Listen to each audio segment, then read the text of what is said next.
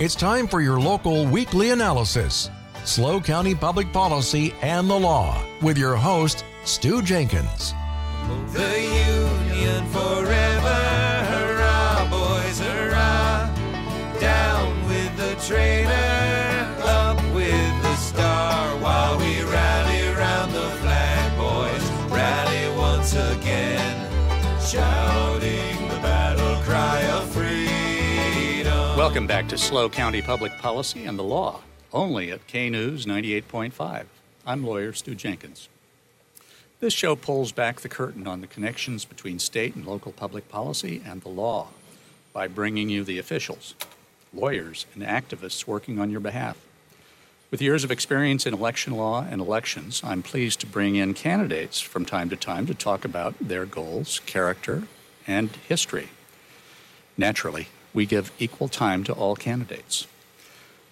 If you are a candidate or know of a candidate you'd like to hear from here at SLO County Public Policy and the Law, you can email me at Stu, that's spelled S-T-E-W, .Jenkins, Jenkins, at dimescentralcoast.com.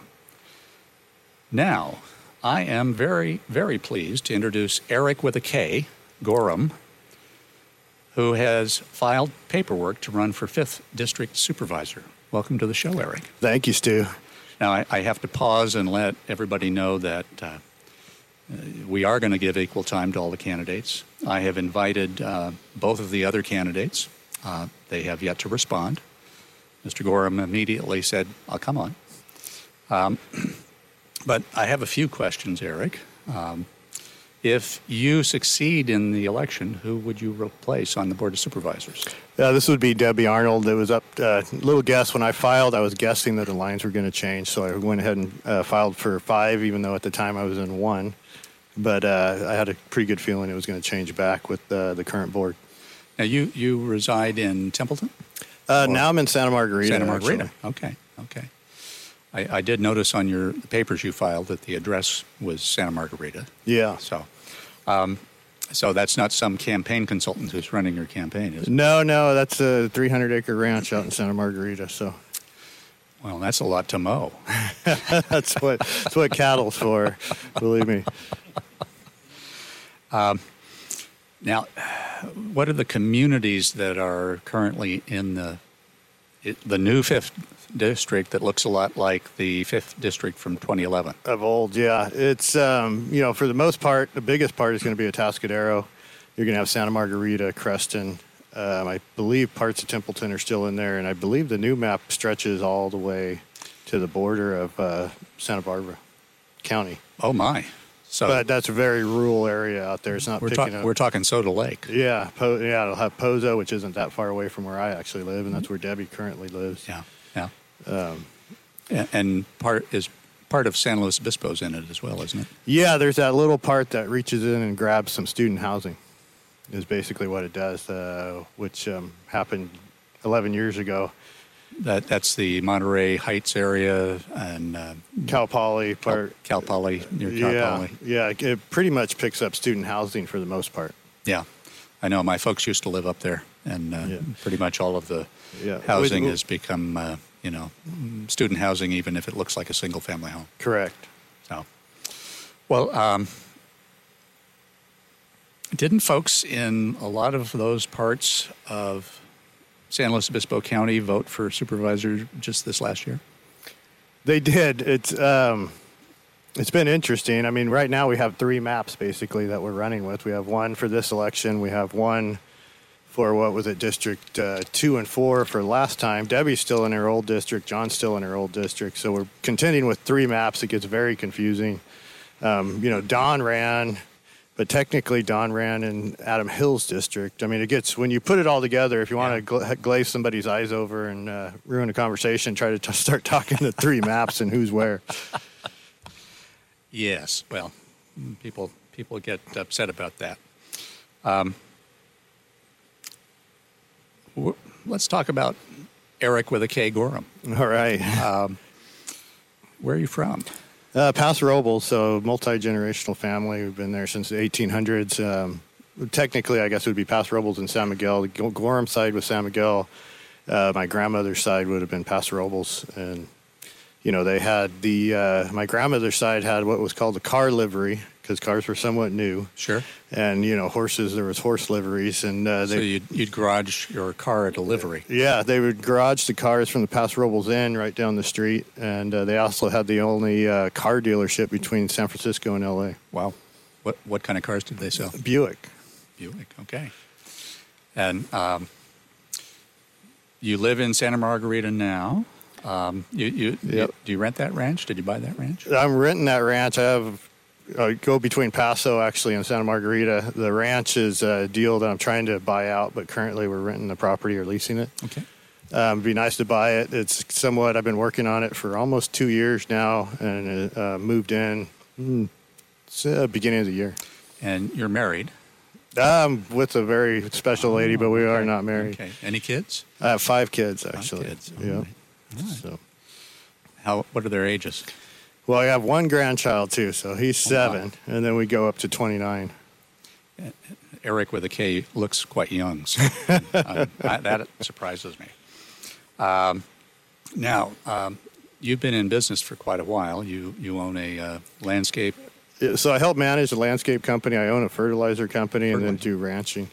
I manage operations for Madrone Landscapes in Atascadero on the construction side, and then have a natural fertilizer company, and then I've been doing ranching and consulting throughout the country on ranching for a lot of years, along with farming. And do you have a website yet for your campaign? I do have a website. Right now, it just has the you can donate right now. We haven't put the site together, but it was quickly just a donation link, which is either Erik with a K for supervisor, Gorham for supervisor, or Erik Gorham for supervisor. They'll all lead you there, but we got to get some content up for you. Okay. So, Erik with a K for supervisor.com? Yes. Yep. Okay. And that's the first thing, folks, that always goes up on any election campaign is the donation side. Right. It takes money, for sure, especially in this county. If you look in the last race with Jimmy and Bruce Gibson and Bruce Jones and Lynn Compton, there was a lot of money raised, especially on the Democrat side. I mean, I don't think anybody's raised what Jimmy's raised. It was phenomenal. Well, he did raise a lot of money. And I did, before the show, I went and looked at the campaign filings so far in the race. And you have qualified your campaign, which means he's raised enough money, folks, to meet the minimum standards for filing. You have 2 opponents. Susan Funk has also filed her campaign statement showing that she's qualified and has raised enough money.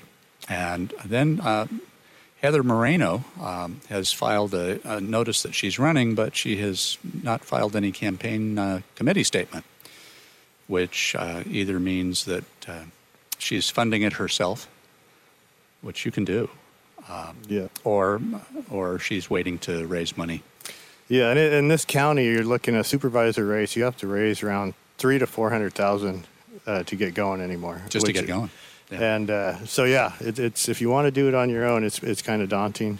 Well, and I don't know, Erik, if people know when the election for supervisor is, and it's coming up really fast. Yeah, it'll be a March primary. It can be won in the primary. If it's not won in the primary by 50% plus 1 vote, it will go on to the general election. So the primary, I think, if I remember right, is March 5th. I believe so. 2024. So it's less than a year away. Yeah, and it's crazy with all these different elections that have been going. I was out in the hallway when your last guest left, and they just did a special election in Paso, and I think people are just like, "Why? You're already telling people you're running?" And it's like March is not that far away.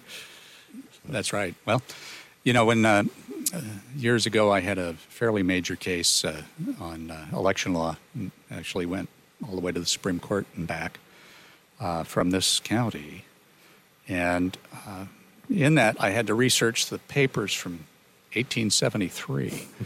And, folks, I can tell you there was an election every few months because people were really involved in their government. And so they'd have an election for school board, and then they'd have an election for county supervisor, and then they'd have an election for city, and they'd all be at different times. So I guess we're getting back to the early 1800s here. Right. Yeah. Now, what's your education? Where'd you go Well, to so I school? went to school in Paso. I went to Cuesta.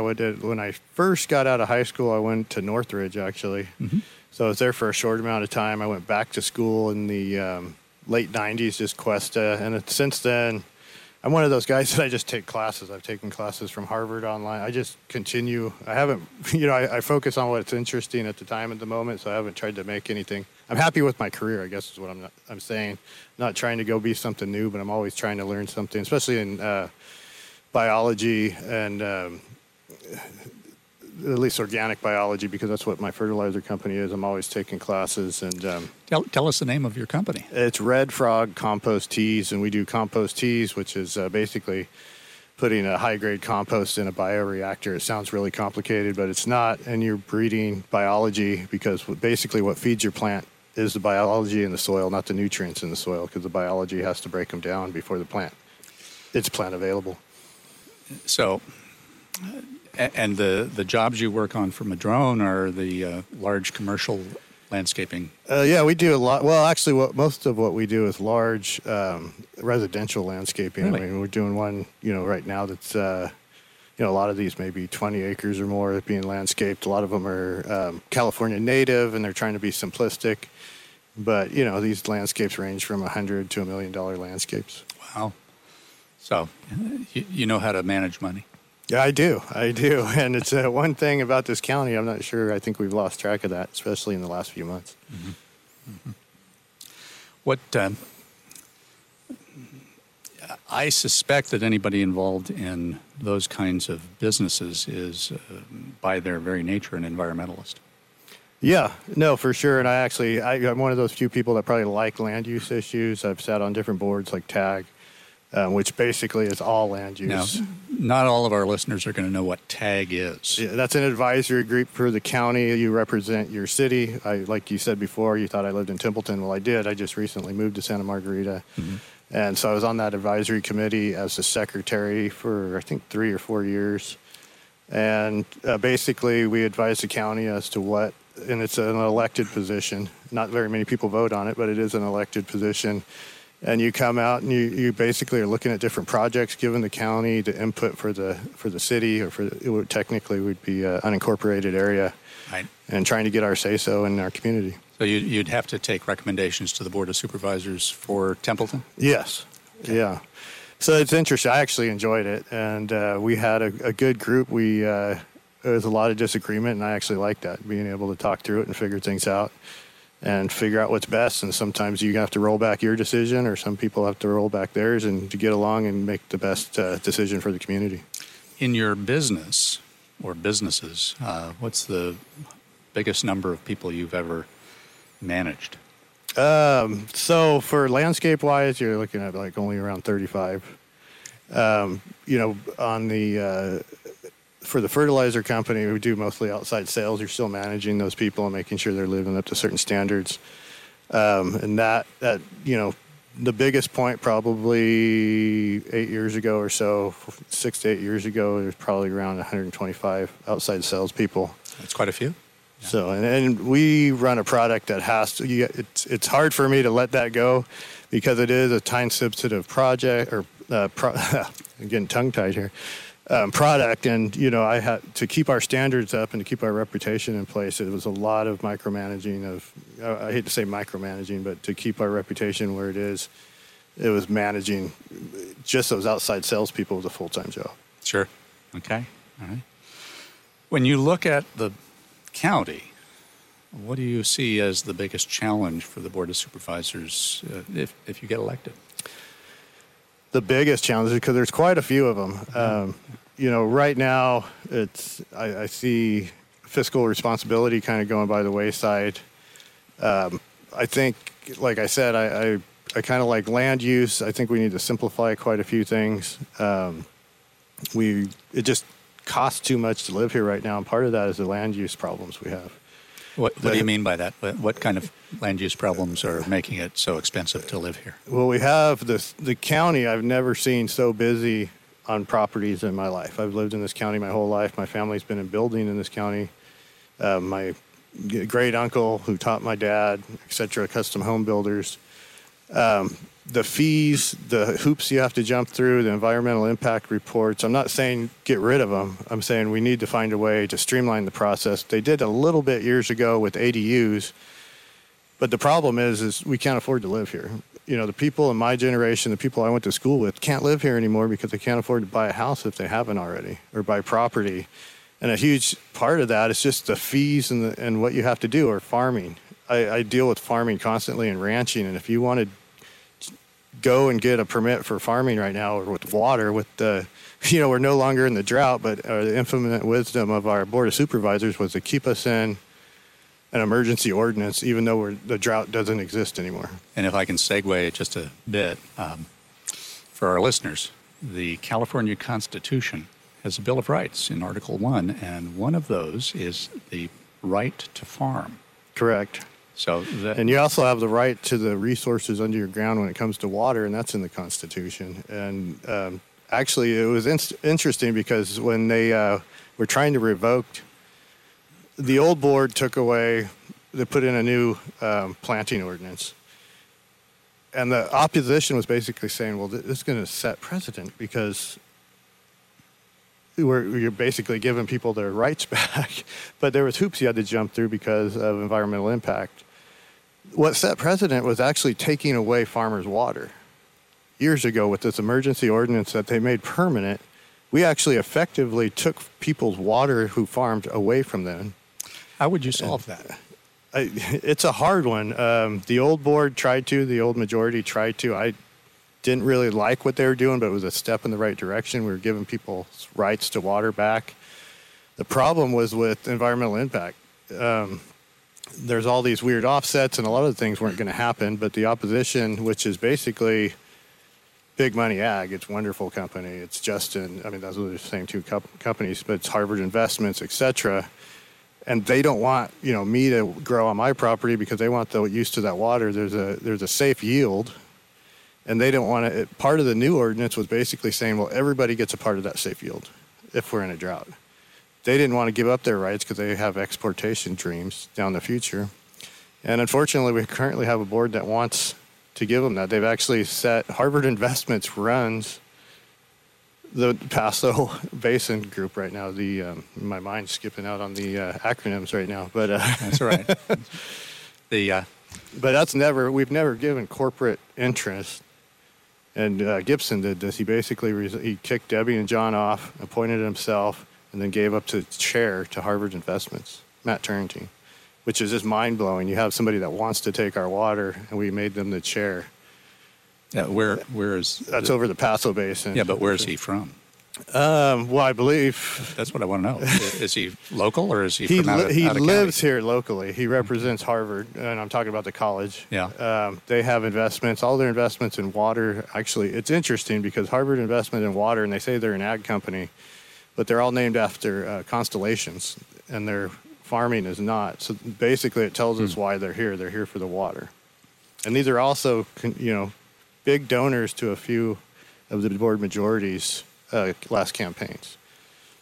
And, that's a problem that I hope you're going to be able to solve. Well, the water, I think water is a huge issue. District 5 is a little bit more than or less so than District 1, but I think North County needs to be represented. How do you think that's going to get solved if you're in a minority on the board? Well, that's a hard one. The majority really at this point needs to be taken back. It feels like we have one supervisor that's kind of taking the reins, especially when it comes to water. Mm-hmm. And, I honestly look at it and I see pay per play right now. These people pumped in tens of thousands of dollars into a campaign less than a year ago, and we're rolling back things. As soon as the man was elected, we started rolling things back. It will take a board majority at this point. Okay. Are there solutions for bringing more water into San Luis Obispo County one way or another? Into the county there is. The Paso Basin, every basin in every city is a little bit different. Mm-hmm. And we've done stuff over the years to help with that. There was stuff that I didn't really appreciate, but that happened a few years ago because they all affect each other. When you pass different ordinances that maybe help South County, they may hinder North County. And it's hard to just say, a few years ago we did one, I think Lynn was the deciding vote. And basically her rationale I find to be faulty. It didn't do what she said it did, in my opinion. This was Lynn Compton, the supervisor from District 4 at the time. But it opened up the door for water banking. It opened up the door in South County, in their mind, for moving water, being able to sell water if you're on the state water. I never really saw how it changed anything, and it seemed like we had 3 supervisors and that was 2 Democrats and a Republican, but I think what they were saying was very much flawed, and it ended up hurting Paso and the Paso Basin in the long run. And what was its effect on the 5th District? The folks in Atascadero and So the effect Preston. is basically it opened up the door to water banking because we had to accept Newsom's new rules. So when you change a rule when it comes to these GSAs, et cetera, and that was the acronym I couldn't remember before, the GSPs and the GSAs. Groundwater Service Area, isn't it? Well, Something basically like one's the plan, Okay. and then the other one's the agency that implements the plan. Okay. So it opened up the door in 5th and 1st District for water banking. We already have these groups, Shannon San Juan, trying to basically eminent domain 2 places in the county through large ranches to pump water. It's really a farce if you really looked into it. I won't bore you with it unless you want me to, but it's really a farce. They're saying there's some years there could be extra water that there's no way to capture, so we want to claim it and then store it in 2 reservoirs that we don't own. And then we'll store it there for years, and one's owned by the Army Corps of Engineers, the other one's owned by Monterey County. Nobody's going to let this happen. Folks, you're listening to SLO County Public Policy and the Law. We're here with Erik with a K, Gorham, and we'll be back after the news and a few ads.